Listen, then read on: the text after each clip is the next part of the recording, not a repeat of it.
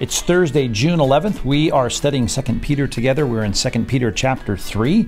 We've reached verse number 12. You remember the context here. The mockers and scoffers are saying the Lord's not coming back. The rationale as to why that doesn't make sense was laid out. The promise of God's coming is sure because of God's character and his faithfulness in keeping his promises. And then we got to this section right here in verse 11, which was a new paragraph in our study here in our English text, and it says, since all these things are thus to be dissolved, what sort of people ought you to be in lives of holiness and godliness? Now, that's the action of our sanctification. We talked about that. Now we've got verse 12 is our verse for the day. Waiting for and hastening the coming of the day of God, because of which the heavens will be set on fire and dissolved, and the heavenly bodies will melt as they burn. And we've had a lot of that theme here in this text, but we know that the continuing of the pastoral exhortation is in verse 12. So we're going to focus mostly on these phrases right here. So let's think through this in verse number 12. Let's start with this first phrase in 2 Peter chapter 3, verse number 12, waiting. And this is a good practice, I suppose, to get into when you're studying in your English text. Certainly if you have access to Bible software like Logos Bible software, or there are others, Accordance and others. But if you are to think backwards here, think about the fact that in a English Bible, we have the word waiting. It's just dealing with the New Testament here in this study. And you think, well, okay, what are all the words that get translated into the word waiting? Okay, so you've got several words that translate into this word that come from Greek. All these Greek words here are translating into this English word waiting in our Greek text. Well, the text that we have here that we're going to deal with in our passage is found right here. Okay, prosdakao, there we go, spit it out. And this, you can see, is just a segment of how often the word we find in our English text, waiting, shows up. So what we want to do is figure out what distinctiveness does that have. At least that's helpful to know that. So then when we get to this Greek word and we say, okay, how else is this translated? Are you following me now? These are all the Greek words that translate into our English word waiting in a particular passage. And there's a lot of them because of the word waiting. It, such a broad, I mean, you can see it being associated with so many other concepts and usages in the New Testament. Well, if we just deal with this word, prosdakao, and we think, okay, let's look at how this is translated. We get a sense that this isn't just some kind of passive waiting. As a matter of fact, some lexicons will work hard to make it clear that this is that kind of an active anticipation. I mean, look at the ways that it shows up. Not only does it show up into this word as it does in our passage in 2 Peter chapter 3, it translates into the English word waiting. It also translates into words like this, suspense, or to look, or here's the real strength of it right here, the expectation or expecting. Now, of course, it's about waiting, but it's a certain kind of waiting. We go to the DMV and we're waiting. Well, it's not the kind of waiting we're talking about here. You go to, wait to get into a building now or check out of a grocery line. That's a kind of waiting that has nothing to do with what this word is trying to communicate. This is a strong word that relates to the active waiting and anticipating and looking, as you can see even here, to look or to have that sense of suspense. Well, here's an English text that has the same word. Here's our word, waiting.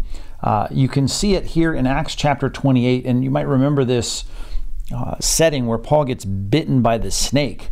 And it says he, however, verse 5, shook off, that's Paul, the creature into the fire and suffered no harm. But they were, now here's our same Greek word here, they were waiting for him to swell up and suddenly fall down dead. Now, if you got a guy you don't much care for, you don't really know, I don't know, this is a bad way to think of it. Hopefully you have enough compassion to care with a kind of, oh no, and it is an oh no, right? He got bit by a snake, by a viper, and they're thinking, oh, he is going to swell up and die. They're watching, they're waiting, they're eagerly anticipating what's going to happen. Not in this case in a positive sense, but wow, what's going to happen to this guy? They have that suspenseful sense of waiting. And that's why this word here, you can see why it's translated as it is in certain passages. It's a kind of expectation. And I say that only because the idea in our passage of waiting for the return of God, and I hope you know this, you don't need to quote a lot of cross-references for this, but when it comes to how we wait for the return of Christ, there is an eager expectation. There's a hope and a joy and I can't wait for this to happen. And I often quote the model prayer of Christ in the Sermon on the Mount. We are to be praying every day for the coming of the kingdom, right? Your kingdom come is a request that we're giving to God in our prayer in one way or another. That's a category of our praying. And that's helpful for us to know that we are waiting for that great event of Christ coming and taking up his church and then setting up a kingdom and then bringing in the eternal state, that series of Day of the Lord events, waiting for the day of God or the coming of the day of God. It ought to be that kind of excitement and anticipation. Now, I use a negative example here of a guy who is bitten by a snake, but they had waited a long time. They had sought to see what was going to happen, and they changed their mind. They thought he was a god, and that's a different context, but an interesting story. Well, the idea of waiting for us for the return of Christ ought to be something that, if it's not as joyful as we know that it ought to be, today is a day to recalibrate our thinking. Look at Hebrews chapter 9, verse 28. So Christ, having been offered to bear the sins of many, which was the topic of chapter 9, will appear a second time. He's coming for us. Not to deal with sin, right? He's already dealt with sin as the sacrifice, but to save those who are, now here's the expectation of the people of God. They should be, look at the way it's translated here, eagerly waiting for him. They can't wait for Christ to come back. And I almost let this slip out of my mouth, but I saved it for the quotation of this verse in Titus chapter 2, verse 13. We are waiting for, and this is our blessed hope. And again, the word blessed is such a Bible word, a church word. Sometimes we don't think about it the way we ought to. But blessed is the word happy, joyful. We're excited in a positive sense, like a child that's waiting to go on a ride that he's excited to go on, or even the trip to the amusement park itself. There's an eager anticipation. And that ought to be what we see in our Christian lives. So the first word here in 2 Peter chapter 3, verse 12 should help to recalibrate our thinking regarding the return of Christ. And if you're not eagerly expecting the return of Christ like you ought to, we ought to be praying for it more often. We ought to be thinking about it more often. We ought to put our hope and our treasure there. And I think we will be much more excited about it than perhaps we are. Now, there's another word here. In the Greek New Testament, there's some debate about this as to what exactly it means. But I think contextually, there is a meaning here that we can draw from the passage. Some people would say, well, this is just a compounding redundancy. It's a synonym, and it's a sense of trying to just express in an even greater way how much we want it to come. But hastening or hurrying or speeding along the return of Christ, I mean, that really begs the concept of how do we do that? What does that mean? It's one thing to wait and to know that we are eagerly expecting something, but to say, would you hurry that along? Well, we have no power to hurry that along. And some people say, well, that's not even the sense of this word or this passage. And yet, the translation is pretty consistent in most English translations in this passage. It has that sense of there's a expectation of what's going to happen. And I think we see that, don't we, so often in the scripture. Let's look at Luke chapter 12, verses 38 through 43. If Jesus, this is the end of the parable we quoted already in our study of 2 Peter chapter 3, but he says, if he comes, the master of the house, in the second watch or the third, and finds them awake, blessed are those servants. Now you think about wake, that just seems like, I haven't fallen asleep. Well, that's one thing, but being awake has a fundamental assumption here of actually being engaged and busy in something, as you're about to see. Verse 39. But know this, that the master of the house had known what hour the thief was coming, would not have let his house be broken into. So you must be ready, okay? For the Son of Man is coming an hour you don't expect. Now, how do we get ready? Peter's going to say in verse 41, this is the part we didn't quote before, Lord, are you telling this parable for us or for all?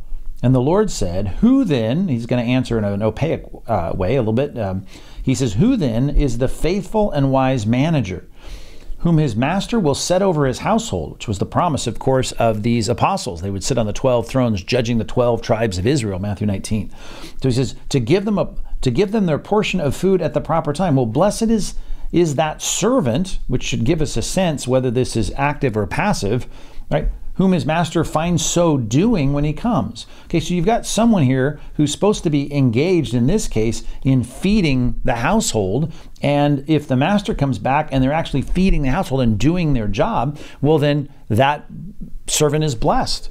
So the idea of hastening here, it always seems to be when we talk about waiting for something, right? Staying awake and eagerly expecting something. There always seems to be this combination in Scripture of an expectation of service. And in this case, in our passage, the context of this is, and let me take you back here to it, the beginning of our passage. The context here tells us what that is. Look at verse number 9. Verse number 9, that's the passage I'm looking for. The Lord's not slow to fulfill his promises, some count slowness, but he is patient toward you, not wishing that any should perish, but that all should reach repentance. The idea of repentance here is what this is giving time for. And as we'll see later in 2 Peter, he says the patience of our God means salvation. Salvation of who? Salvation of other people that aren't saved yet. Well, obviously your salvation, but once you're saved, then there's work to be done. And the work to be done is you seeing other people getting right with God. And that is our task, and that is our job. And so we should be actively engaged in that work. So the hastening of the Lord, of the day of the Lord, rather, is our expectation of engaging and seeing people brought to repentance, because we know that time of the Gentiles is going to be fulfilled, and God's going to bring in this plan for Israel. And the idea of us as Christians trying to speed it along can only be defined, at least in this context, as serving to get the gospel to more people, the message of repentance and the forgiveness of sins. All right, one last phrase, which we've dealt with a lot already in our passage in 2 Peter chapter 3.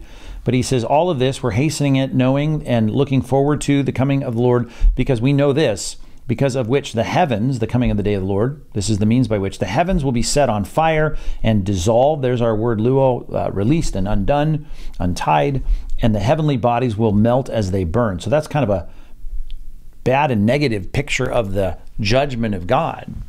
But again, what it motivates is the service to the Lord and the things that are eternal. And the things that are eternal, as we said last time, are the Word of God and the people of God, and seeing more people now, we've seen in our passage, be brought to repentance through our evangelism. But I want to go to his first epistle, 1 Peter chapter 4, verses 7 through 11. This idea of all of it happening when Christ comes back. Here's the mentality we should have. The end of all things is at hand.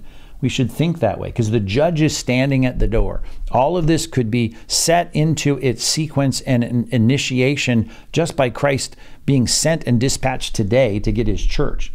So the end of all things is at hand. Therefore, be self-controlled, sober-minded for the sake of your prayers. So obviously that's the first and fundamental thing, our expression of dependence on God, our request to see God do things in this world, to work through us to get things done. Above all, keep loving one another earnestly. We need each other. Since love covers a multitude of sins, we're still imperfect and we've got a lot of problems, and so we need that. Showing hospitality, it says, without grumbling, no complaining. As each has received a gift, use it. And we're getting back to that servant idea that we talked about there, as Jesus talks about servants being busy about work. In Peter's case, it was feeding the flock. He was called to be feeding the flock. As we see in John 21, that was his job. And evangelism is all of our jobs. It certainly was his job as well.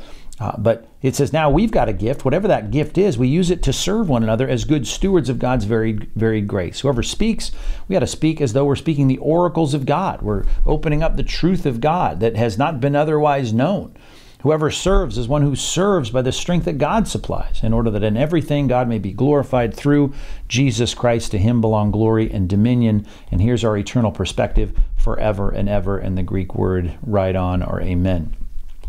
This is what is motivated the service of our lives to the eternal issues of the Bible, which are evangelism and building up the Church of Christ, as we say around here, reaching, teaching, and training. We want to reach as many people as possible, teach them to obey or observe all that Christ commanded, and train them up to do both of those things, evangelism and discipleship. That task of reaching, teaching, training is what is I think the underlying motivation that comes out of studying a passage about the end of all things. When the end of all things is at hand in your own mind, you'll get to work being a good steward of what God has invested in your life, and we'll know that we're heading toward that eternal state, which is what our passage is all about. So this is a good summation at the end of our paragraph here that deals with our responsibilities, and I hope it's a motivation in some way for you today. Thanks for studying with us in 2 Peter chapter 3.